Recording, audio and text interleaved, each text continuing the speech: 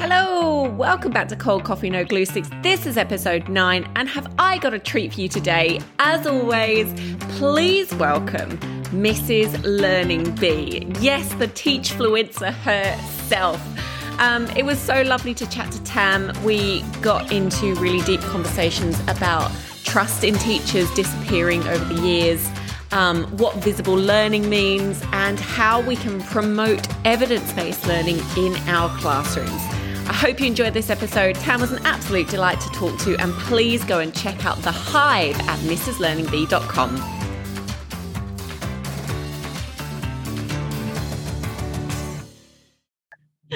Thank you so much for joining me. I am so excited that you're here.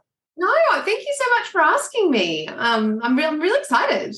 Yeah, me too. I'm sure you get a lot of people kind of coming to you and asking you to speak on behalf of what you're doing now, though, right? I do, but I don't know. I just feel like I'm just me, you know what I mean? Like it's so anytime, like when you message, I was like, of course, but I also like, I'm not that great. Like I don't really have much to say. I don't believe you one little bit. I'm sure you've got so much to say. I'm so excited. Oh, thank you. But I was wondering if we could start this episode, I guess, with a bit of an overview of who you are, how you got to where you are now, and what's the most exciting thing about what you're currently doing. Yes, so I am Tam. I was formerly Miss Learning Bee. I've changed over to Mrs. Learning Bee this year when we got married. So I have been a teacher since 2010. So what are we up to? That's 12 years. So I was predominantly a kindergarten K-2 teacher, and that is definitely still where my heart lies, especially kindergarten, the first year of school. But yeah, then I became an assistant principal. So I moved schools and then led there for a few years. And I was the kindergarten teacher as well as leading the kindergarten team and working with the leadership team at that school. And as of this year, I've taken a break out of the classroom and I am doing Mrs. Learning Bee full-time, and to be honest, if you'd asked me at the start of the year, what is that? I had no idea I knew I wanted to sort of go on a new adventure and to try. I knew that I wanted to support teachers and I wanted to keep creating resources to support kids, but I didn't really know what that was going to look like. Was it just going to be more of the same? But that has sort of evolved as the years gone on. And my husband is a software, I never know if it's engineer or web developer. He's something along those, something techie, and very, very good at what he does. And yeah, Jez just popping into the frame there. Actually, it's this. His office is next door, so he's probably listening, going, "Yeah, you butchered that." But yeah, he was kind of watching. He's watched what I've done for, many years. His mum is a primary school teacher as well. So he has been in the world of teachers for a very long time. And he would just watch so many of the things that I would do in prepping for my own class, or then when I was creating resources for other teachers. And he was like, there's just like, what you're doing is great, but there are ways that we could make that even better and even easier for teachers. And so that's where that kind of, alongside me wanting to continue creating more content for teachers and supporting them. So we launched the Hive a month or so ago. It's just in a sort of beta phase at the moment, which is just sort of when a website's sort of in a not trial period, but kind of like a child. So it hasn't quite grown up yet. So it will grow up next year. But yeah, so we're just sort of working with members to make it even better for teachers. But yeah, I don't know if I really answered that question very well, but it's kind of hard to answer. I don't really know how to answer what I do anymore, but I'm a teacher. I've always been a teacher. I always will be a teacher. It's very interesting. You say you don't know whether you've answered that question, and I completely understand it, because it's a huge career and you've condensed it into 4 sentences. It is a lot to pack in. You're absolutely right. And it's obviously a big step away from the classroom and what you were trained to do. But what I'm seeing more and more, and I don't know whether you remember this from when you first started teaching, but I always remember the phrase, those that can't teach, teach teachers, right? Yeah. And it really riles me up. It really gets my goat. I'm like, that's not true, is it? But I think now we've got social media, we've got the capability to explore software and explore coding and other ways to help teachers. You often find that classroom practicing teachers can embrace that extra passion of helping other teachers. Yes. And spread their wings a little bit. And I'm finding that more and more. And it must be a really exciting position for you to be in. Oh, absolutely. I mean, that was my favorite part of my role as assistant principal, was having teachers come into my classroom and sharing my practice, going into their classroom, getting to learn from them and see what they were up to, and then sort of facilitating that amongst everyone and going, you know, this person's doing brilliant things with their maths lessons. Let's all go and watch a lesson in there. And this person's done the most amazing thing in this area. And so I feel like I'm getting to do that just on a bigger scale, and sharing my knowledge and my ideas, but sharing the knowledge and ideas of other teachers as well. And I think we are so much, you know, as cliche as it is, stronger together, but we are. I like to think of this social media world, and it's a funny world and it has its own things, and I get stuck in the trap of it as well, and the comparison and all of the things. But I do think it is overwhelmingly a very positive space in the teacher world. And I think of it like an online digital staff room where you are just all there sharing your best ideas, but also when something went terribly wrong and, and then someone goes, I had a really bad day today, but I feel a little bit better knowing that person also had a pretty bad day and their kids were just not listening and all of the things. So, I feel really privileged to get to sort of be a part of that. And to what you were saying about I think you can tell when people are in leadership or are running educational companies or whatever it is, and they've never been in a classroom. Even people up in, our leaders way up in government, and, you can see the ones that actually don't really know what it's like to be a teacher and how kids actually learn. And I get really frustrated when I see big educational, the sort of ones that you might see in a newsagent where they profess to, be phonics, whatever. And I can see that is not how phonics should be taught, and that is not educational, but, people buy it and think because they're a big brand that's a good educational content. So I feel very passionate about, sharing valuable and evidence-based educational things. And I think as teachers, we're the best people to be able to do that, rather than people who are just, really have no idea what they're talking about. Lovely. Yes, absolutely. And this is definitely a platform for putting stuff bluntly like that. So I appreciate it. I've got so many questions in my head, but I guess I wanted to start with, I always get really excited when I meet someone who's in leadership, in a leadership position at a school that is used to teaching kindergarten, because early learning is a real passion of mine. My mum's been a nursery teacher and an early years teacher forever, and she's fantastic at it. And I guess what I've realized from my own practice as well is that the foundations of learning are so evident in those classrooms, and they're becoming so much more relevant in modern day pedagogy as teachers of older children realize, actually, hang on, play-based learning does still work with 9, 10, 11-year-olds. Yes. So what I wanted to ask you was, how do you bring that knowledge, how do you share that knowledge amongst your staff? Or how did you share that? So I guess people aren't kind of looking down on early years practice as such and not seeing a transference in their own practice. I mean, sometimes with difficulty, if I'm honest, it's not like it's always easy. And I feel like there were things,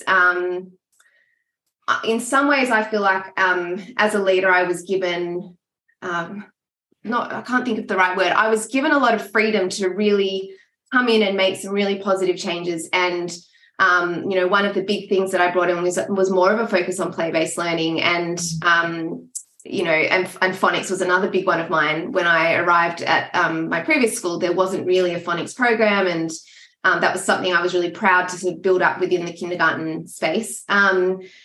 But like, you also then meet resistance on certain things. And, I think I'm such a big believer in not pushing kids too fast, too soon, because yes, they can seem to be flying, and, thank goodness leveled readers are sort of going down and out. But, there would be this sort of mentality of, oh, a child needs to be on this ridiculously high level by the end of kindergarten, and why aren't they at that level in year one? And same with they're writing all of this writing, but is it quality writing? Are they actually using capital letters and just the basics? And so I guess I just tried to lead by example in terms of kind of almost proving it's okay to take things a bit slower and to build those really firm foundations, teach it really explicitly. And I would try to encourage, that explicit teaching to be happening up in the older grades as well, because we know the older kids, as well as play-based learning being effective, they also need that really explicit instruction. It's not okay just to go, right, today we're doing this, put it up on board. And again, I love seeing on Instagram that that's not what's happening in so many 3 to 6 classrooms at all, and really quality practice is happening. But yeah, I don't think I've answered that question at all. It's hard. It's a hard one. Yeah, it is. And I think quality over quantity is a question that has fingers outside of the classroom, specifically within our curriculum at the moment. So I wonder if you can give me your thoughts on our current curriculum and where you'd like to see it go in the future. So I think there are positive changes happening with our current curriculum. And I do think, there's still more to be done. I think it is so overcrowded, and teachers are just busting their butts every single day, just trying to get through all of the things that they need to tick off and say, yes, I've covered this, I've covered this.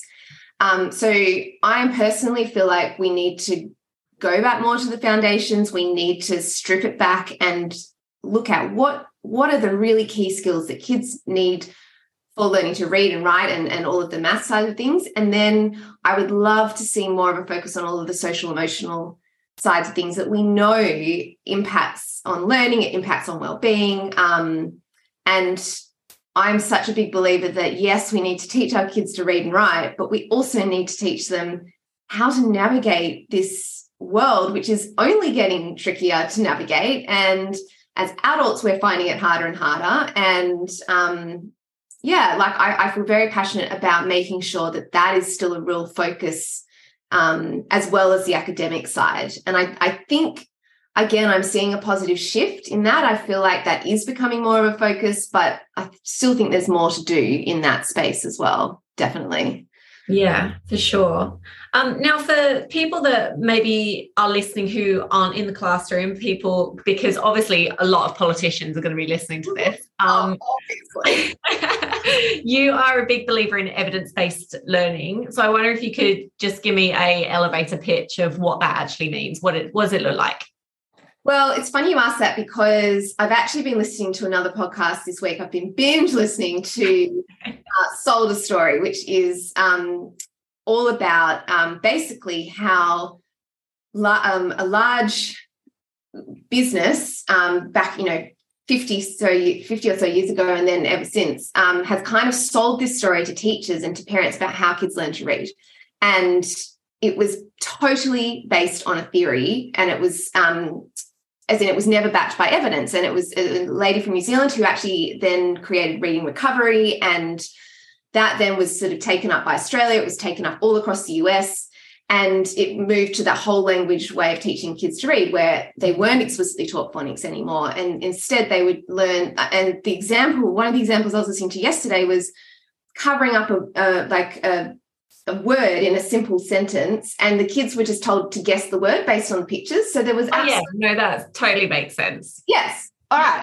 And it was this, and it's what the 3 cueing system of not teaching them to really the tools. And what that has then meant is that because kids have been reading predictable text for those first few years, a lot of this goes unnoticed because they seem like they can read, because they learn the tricks of how to read these predictable texts and they can guess from the first letter. And then in about year 3, when they're suddenly exposed to all of these harder texts, it all comes undone. And that's why we see this huge drop in literacy, definitely in Australia and definitely in the US. It's even worse in the US. Mm-hmm. And so my point of telling that story is that I've just been so fascinated to listen to the fact that while this big company that then sort of worldwide was taken on as best practice, it was never backed by any sort of evidence or any sort of research. It was based on this one woman's theory that then kind of snowballed. Meanwhile, all of these scientists then did actual studying into how the brain learns to read, and there has been all of this evidence of how, which is where phonics and explicit instruction comes in. And so I think it's so important. Like even yesterday in this podcast episode I was listening to, Bill Clinton, who was president at the time, is raving about reading recovery and how great it is. And so I think I would caution any politicians or any policymakers to actually make sure that they're not getting caught up in a fad or what they're being told is the right way to do things. I've even seen there's some inquiry at the moment into open plan learning and whether that's actually detrimental. And I don't know which way it is, but 5 years ago we were being told all classrooms should be open plan, multiple classes all in one. And now there's being refuting, like people are saying that maybe it's actually not so great. And I don't know because I haven't studied that, but I think you've got to look at what the evidence actually says, and same with a lot of John Hattie's work in terms of what are the actual effect sizes that different approaches will have in terms of student learning. So I think just sometimes they can get, if they're pitched a really great idea by people with their own motivations, our whole education system can go down this very wrong track, and then we end up in positions like we're in now. So, yeah. Absolutely. And then, of course, you think about the other side of that, which is that ongoing focus on individual learning. And, I mean, that's been a thing for a couple of decades now, at least, with IEPs and Every Child Matters and stuff like that.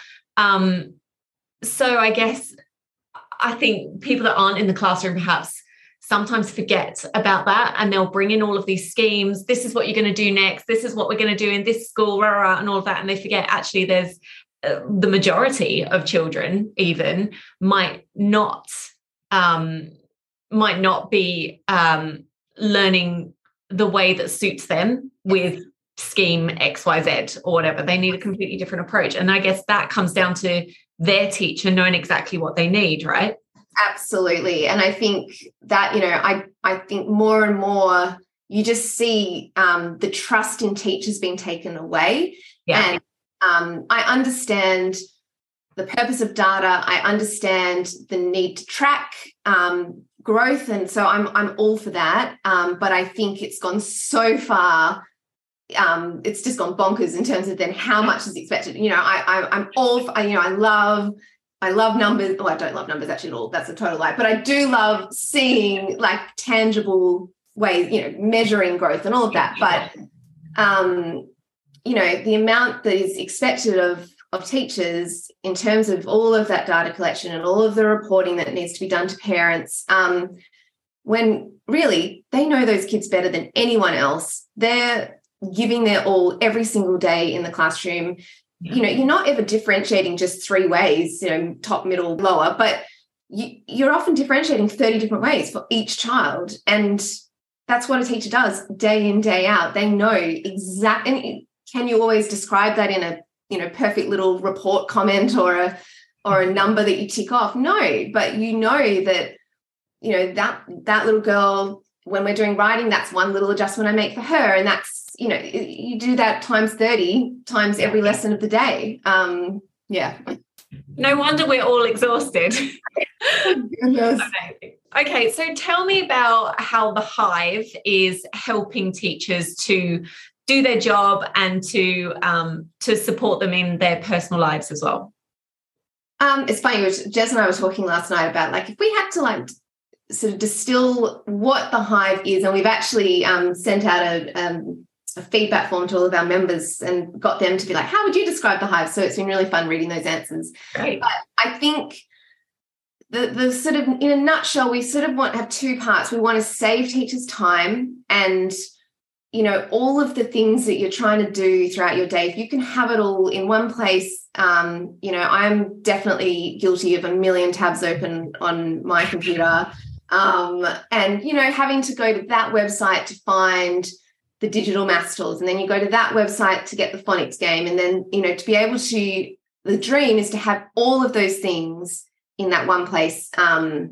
Plus, I really wanted to create, the thing I really miss is teaching the kids. And so getting to film lessons and give people a little peek into how I would have taught certain concepts, and supporting teachers. Sometimes teachers just need a 5-minute warm up or a way to introduce a concept to students, and then they can kind of take that and run with it with their kids. So yeah, the vision is just to keep building that library so that teachers have all the tools that they need.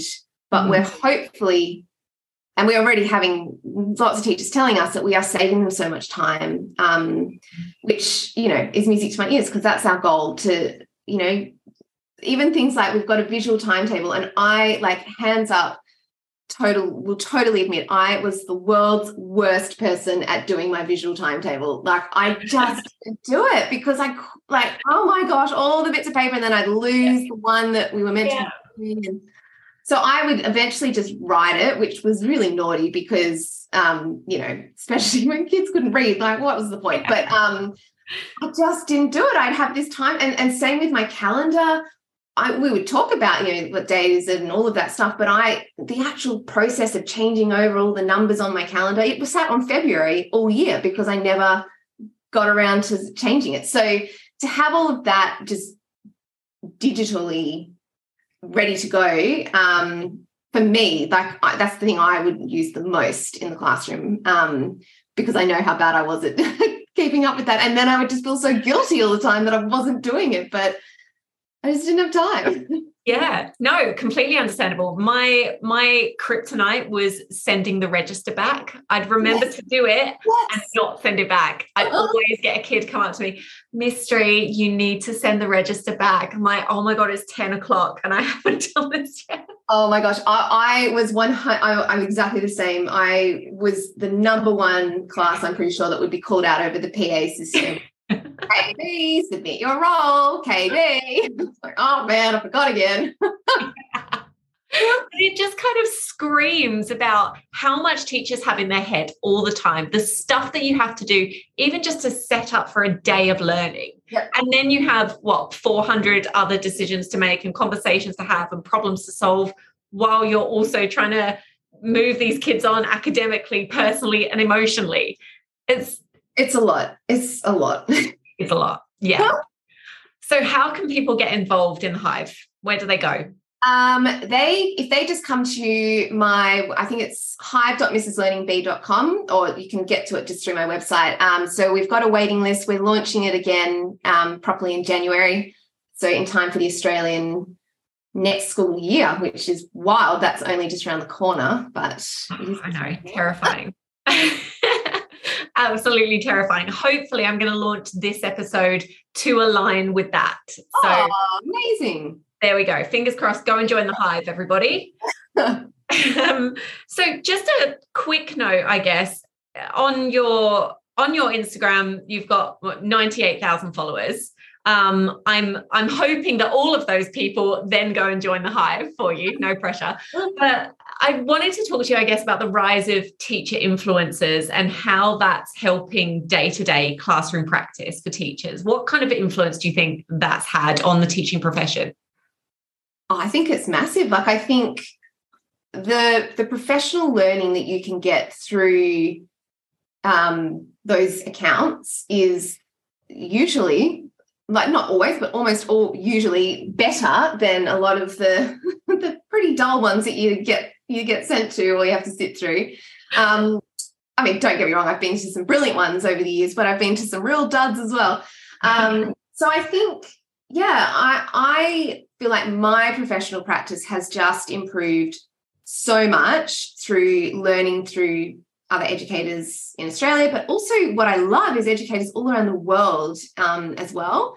I do think, like I always say, I do think we need to just be discerning with it as well. And, you know, I don't ever want teachers to feel like, I wonder sometimes about grad teachers or new teachers. I feel like it's a double-edged sword. I think it's an incredible tool to have at the start of your career, to have all of these ideas. But I think about myself as a teacher and what I was doing in my 10th year of teaching compared to what I was doing in my first year of teaching. I had 10 years to grow and develop and build my repertoire of strategies and also build my repertoire of resources and the things that I'd accumulated. And so I don't ever want early year teachers to see that and to think, oh my goodness, I need to have all of those things straight away and I should be able to do all of those things, because everyone's just figuring it out in their first few years of teaching. And every year, what I love about teaching is every year you do something better than you did the year before, because you learn more things that you go, I never thought to teach it that way, but now I know how to do that. I will never not do it this way forevermore. But so I think I like to think of it as this incredible wealth of knowledge, but I always caution as well to just, you know, take what is useful and the support that you get from it, but you know, don't ever let it feel like what you're doing isn't enough, because, you know, it definitely is. Yeah. I think if you're one of those people that wants to go and improve your practice, you're automatically one of those people that thinks you're not doing enough when you absolutely are already. And I found like one of my favorite things to watch is to watch people teach a lesson. And I used to film myself teaching, which would, you know, be absolute cringe to share, and I would hate it. But I also knew that is, for me, the most valuable thing I've ever done is go in, either watch experts that had come in to do DEM lessons in the schools I was in, or just to go and watch other teachers, you know, other colleagues in the way they were teaching things. That is the best way to learn. And if teachers ever ask me, like, what's something you would recommend, go and watch your teachers in your school teach, go and sit in on a lesson, because, so I think it's hard because, you know, in terms of kids' privacy and you know, the rules have sort of, and, you know, as they should, as social media becomes more of a thing, that, you know, they are tighter in terms of the audio. And, you know, I'm very, you know, I feel very strongly about making sure we maintain kid privacy, and not so much in Australia. Sometimes I see in the US, like, you know, a lot of kids are shared, and I'm not sure how I feel about that. But I do see the value, if you can do it in a way that maintains student privacy. The value of watching other teachers teach is unbelievable. Yeah, 100%. So just going back to how you changed over 10 years of teaching, what's something that you do now when you're teaching as opposed to what you didn't do, I guess, back then? There are so many things, like pretty much everything that I do the way I teach. But I think one of the things that stands out the most is how I would teach sight words in inverted commas compared to how I taught it for years, because that's how I was taught to do it, which was just going to memorize these words. And, you know, most kids, again, when we go back to what we were talking about earlier, most kids learn the tricks and most kids are fine and sort of pick it up anyway. And so you give them these word lists that, you know, the school provided, and we'd send them home. But all of those kids that struggled and couldn't get onto the next level of these words, and we'd just go, oh, well, keep practicing it. And I'd say to the parents, you know, put them around, like little passwords around the house and play a game, but it was all memorize the word. And now, again, with that body of research, we know it's actually not how they learn to read the words. And by sounding out that word and finding, you know, for example, in said, identifying that the AI is making the et sound, but it's a rare spelling, you know, there's research, I know off the top of my head, I'm pretty sure it's between 3 to 5 times if you teach it that way compared to the thousands of repetitions or hundreds of thousands of repetitions that a child would need. So, yeah, that for me just has been such a game changer in the way that I teach all of those words. And I wish I could go back to all of my previous classes and I would have just done it so differently. But you learn and you grow, and But I think it's important to sort of, and that's one example of so many. And I think it's important to be, to not be too proud to say, oh no, I've always done it this way and this is the right way to do it. I think as teachers, we have to be really open to learning and listening and holding things lightly, so that when we do learn a better way of doing things, that we're not too proud to sort of say, oh no, like that's not how I've done it, or that's a bit uncomfortable for me, so I'm not going to do that. That's really interesting. I haven't taught sight words for about 5 years now, but I've never even thought to put it in a phonics context and teach an unusual phoneme for 5-year-olds, say. I've never thought to have done that, but and now I'm thinking about it, it makes so much sense. Yes, I know, but that was exactly how I was too. I just, and I would do, within my phonics lessons, we would then have this section of words that we were like, and these are the words that we can't sound out, and we're just going to learn them and quick, let's flash them up. But if I did that now, I would be like, we can sound these words out, but we're just going to identify, it's usually only one part of the word that's tricky. Just mind-boggling when you think about it. It makes so much sense. But we were all told that's not, you teach sight words, it's just a repetition thing. They've just got to learn them. So, that's what we were all told. That's how we were taught to do it. And it's amazing that we've got to 2022 before that's actually changed. I know. Crazy. Oh, gosh. And you've got resources about sight words on your Instagram and on the Hive, right? Yeah, that's been one of my big focus, because I feel like I've learned so much. I'm so keen to share that. So that's been one of my focuses this year to create stuff for that. Yeah.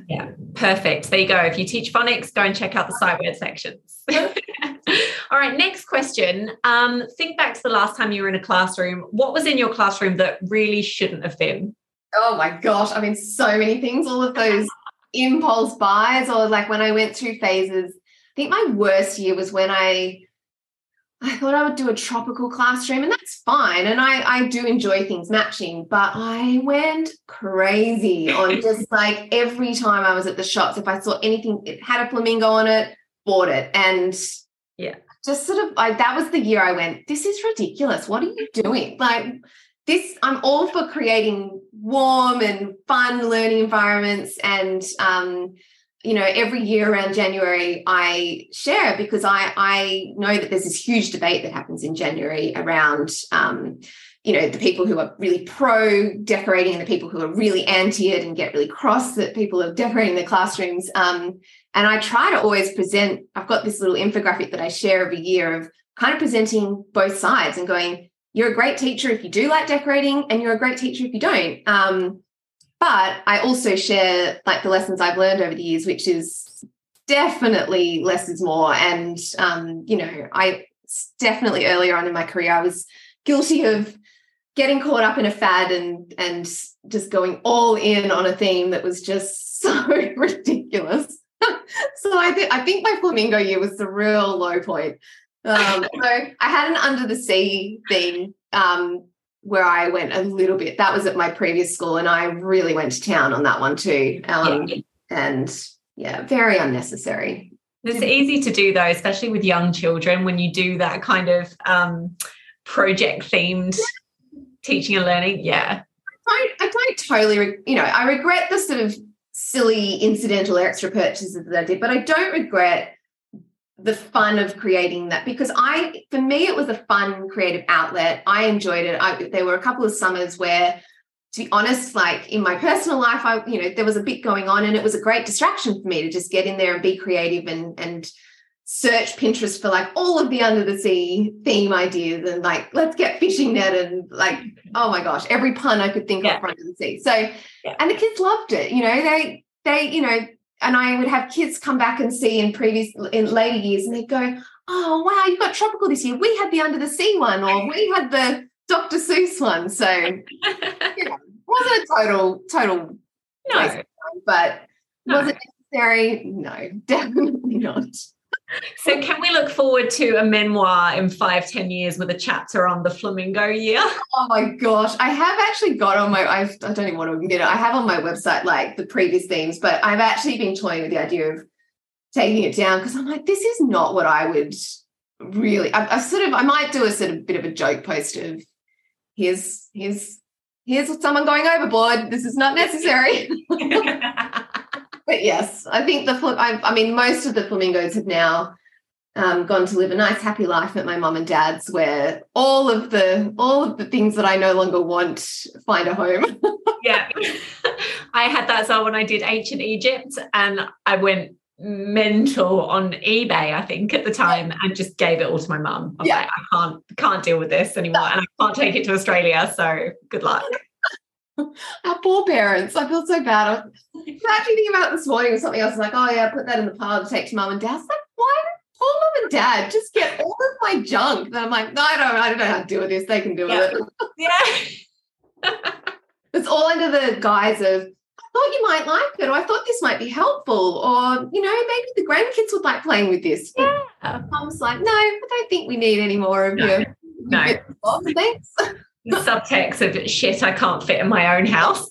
Thanks. 100%. Oh my gosh. Brilliant.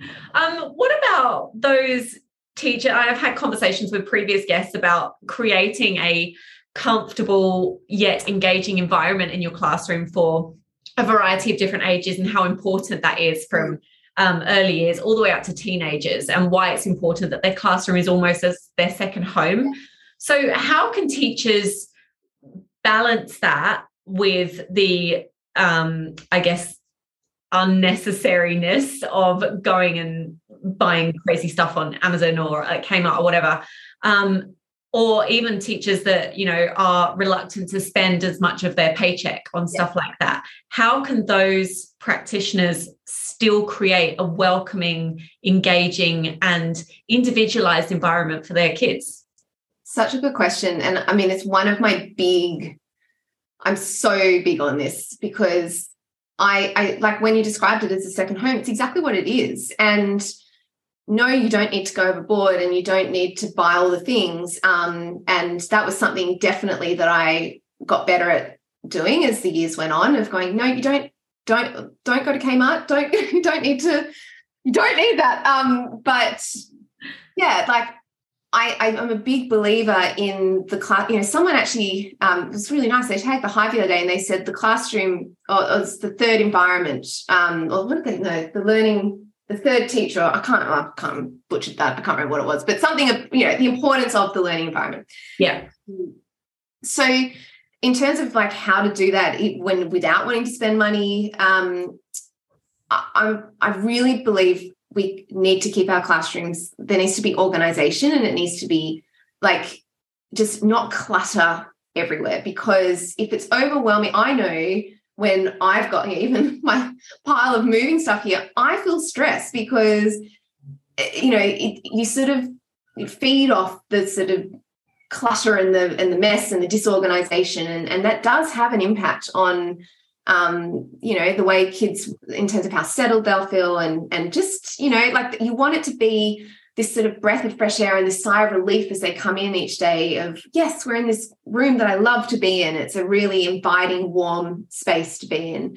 I think not cluttering your walls too much as well. Again, definitely went too far the other way in years gone by, but that was something I really was very mindful of in the last few years of in the last few years I've been in the classroom, of reducing how much busyness there was on my walls, because, we do want walls that teach, and we do want kids to refer to things, but if there's just so much up there, they won't use any of it. And I think, and I'm in the process at this point now of creating decor packs, because, I know a lot of teachers want that, and I want them to use it, but I don't want them to use every single thing and put it over all of their walls, because that's just so overwhelming. And, use it as if you're teaching parts of speech, have them on display and have them out.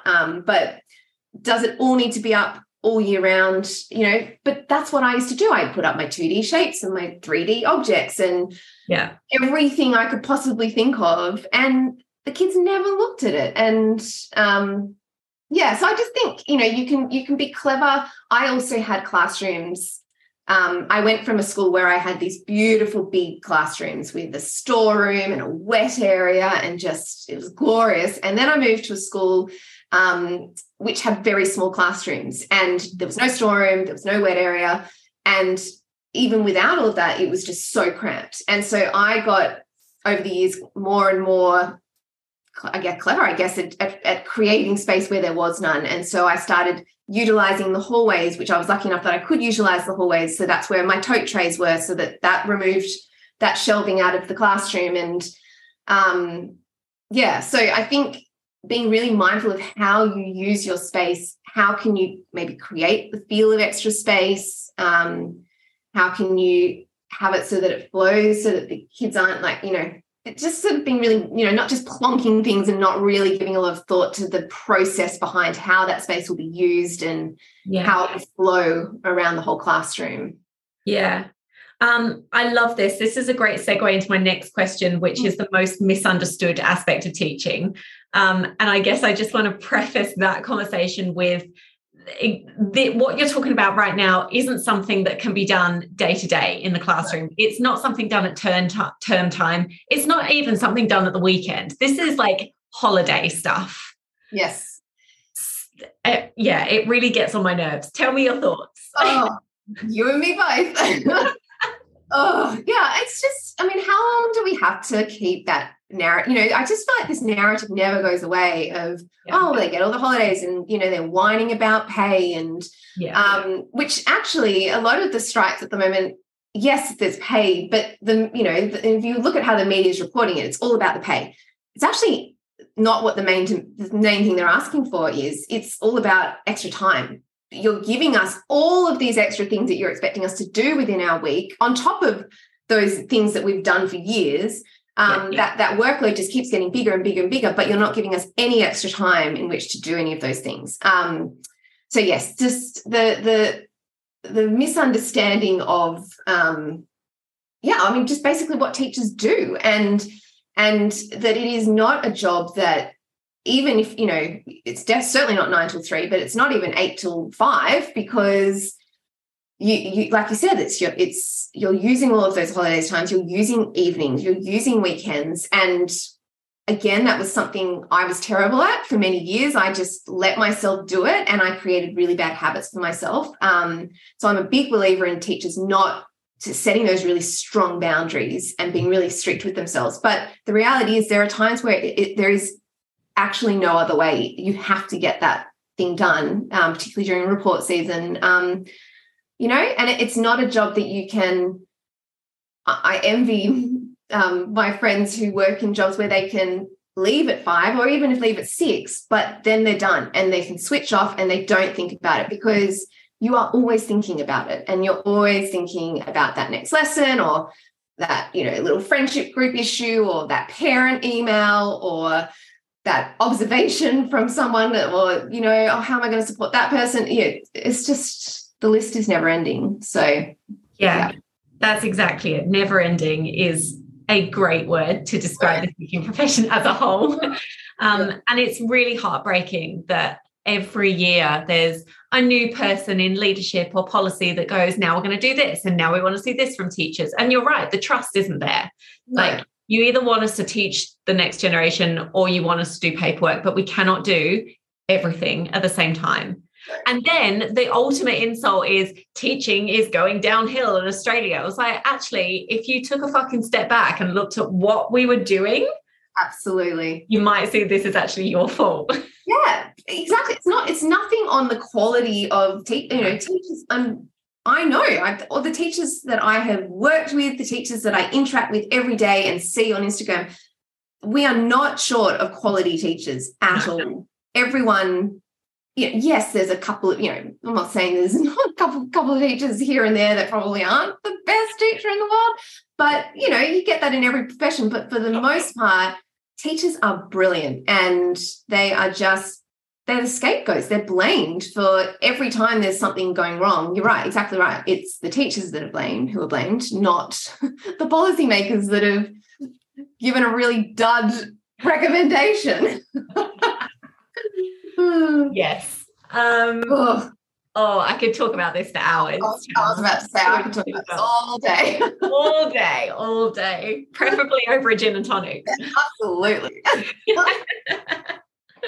All right, I've got a couple more questions for you. What do you think education will look like in 100 years?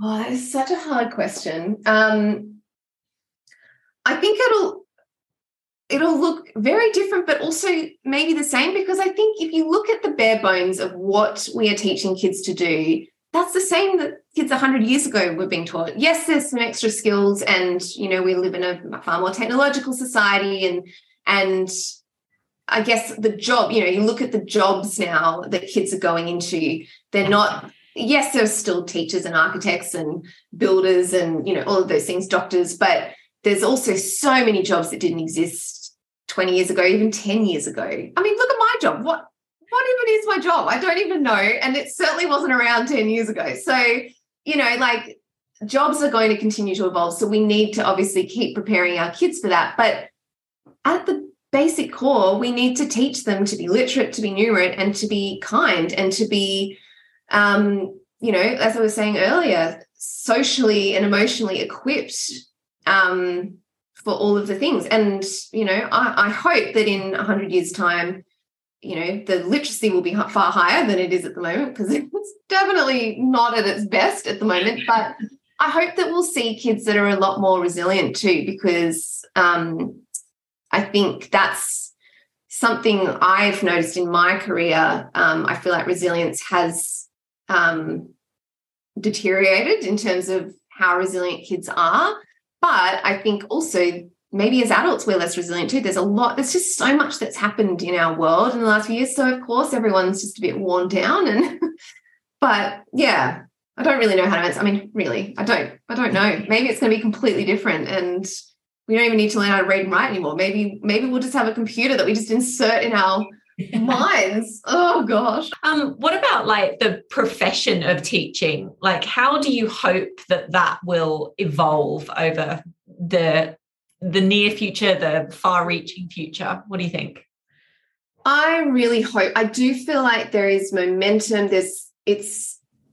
I think teacher well-being and the valuing of teachers, that there is a shift. Yes, there's still a lot of negative chat that happens, but I do think that we're starting to see a little bit of a change. And I'm hoping that that's just going to continue in terms of valuing teachers, paying them what their job is worth. You know, if they're working 60 hours a week, pay them for that. Or if you're not going to increase their pay, then don't expect them to work 60 hours a week. Remove things off their to-do lists that are completely unnecessary, and just to tick a box. So, I mean, I really hope that is more of a thing, and I really hope that teacher well-being in general is more of a thing. And I think that's something that I feel very strongly about, because I know I didn't, like I said earlier, I didn't set those boundaries in place. And I think it's super hard to do that as a teacher, because you identify, being a teacher is so much more than just a job. It's part of your identity, and that's great, but that can also be dangerous, because it can allow you to then let it take over your life far more than it should. And, you know, I'm glad, you know, I think you have to love teaching to be able to stick at teaching and to want to be a teacher. And I feel so lucky that we get to do something that we actually love, and we don't have to go into a job that's like, oh, this is the most boring thing. It's definitely not boring. No matter what you say, it is never boring. I have never once been like looking at the clock, waiting for the end of the day. It's more like, oh my goodness, where did the day go? But that, like, as manic as that is, that's a really lovely thing as well, that you're never bored, and you're never, every day is always going to be different. But yeah, I think it's important that we set better work-life balance boundaries, so that teachers aren't getting burnt out, because that's what we're seeing. I was definitely burnt out, and we're seeing that more and more and more. And then we're losing all of these brilliant educators because they're like, you know what, I'm out. I'm tapping out. This is just, I'm not valued, and my life is just not worth this stress. Yeah, absolutely. And it makes me really sad that I'm seeing a lot of teachers, brilliant teachers that have taught for 10, 15, 20, 25 years go, do you know what? I'm worth more than this.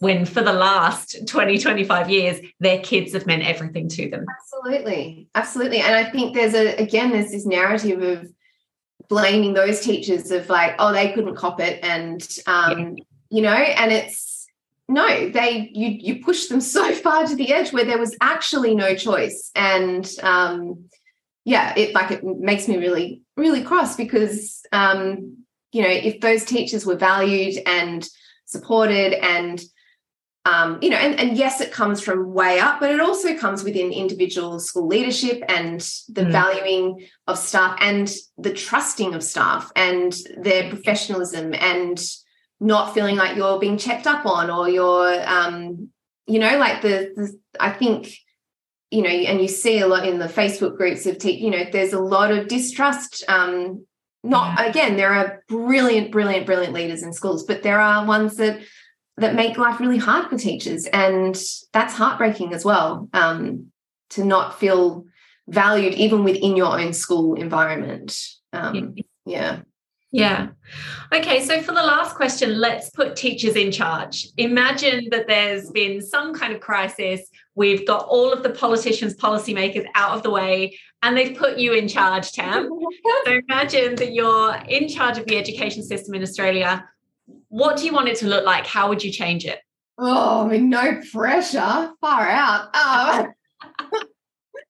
I mean, I think it's like all the things we've been saying. I would make sure we went back to basics and that, you know, anything that's in our curriculum that's just been a bit of a fad or it's just there because it's just always been the way things are done. If it's actually not best practice, like, let's get rid of it. And like I said, I do think that the tide is changing on our curriculums, which is good. I would give teachers more time, as in more release time, because I know that release time was golden. It didn't mean that I didn't love my kids and it didn't mean that I didn't love teaching, but I also loved the time to actually do things well and not just have the allocated 2 hours that it is in New South Wales to try and get all of the things done. So I do think and I do hope that there'll be more extra time for teachers, and again that valuing of teachers' professional knowledge and more trust in that, because teachers have been teaching kids for such a long time and they know what they're doing. They know their kids, you know, even if they haven't ticked every little box on the data checker. Yeah, I love that. And it's, you know, I'm going to say it again, I've spoken to a lot of teachers and a lot of them are coming up with the same ideas, and it blows my mind that people still aren't listening to what they need. I totally agree. I feel like you're exactly right. Everyone is saying this. It's not like everyone's giving a different, you know, these vastly different ideas of what small, actually quite small changes. You know, if you've got money to invest in huge, you know, again, in New South Wales, if you go to New South Wales Stadium, for example, if you've got money to invest there, then you've got money to invest in extra release time. Each school would get, you know, an extra budget that gives every teacher another hour, even 2 hours a week. There is money there, and yet it's spent on things that actually don't move the needle forward in terms of learning or move the needle forward in terms of improving teacher well-being, teacher attrition, all of the things. So it's just wild that everyone has the same ideas and not. Yep.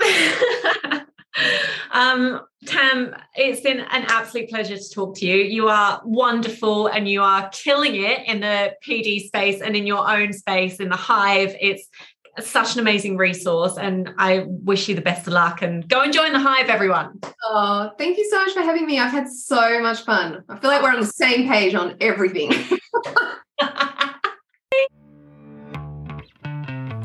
Oh, wasn't that amazing? We love Tam, and best of luck with the Hive. If you haven't joined already, go and check it out at hive.mrslearningbee.com.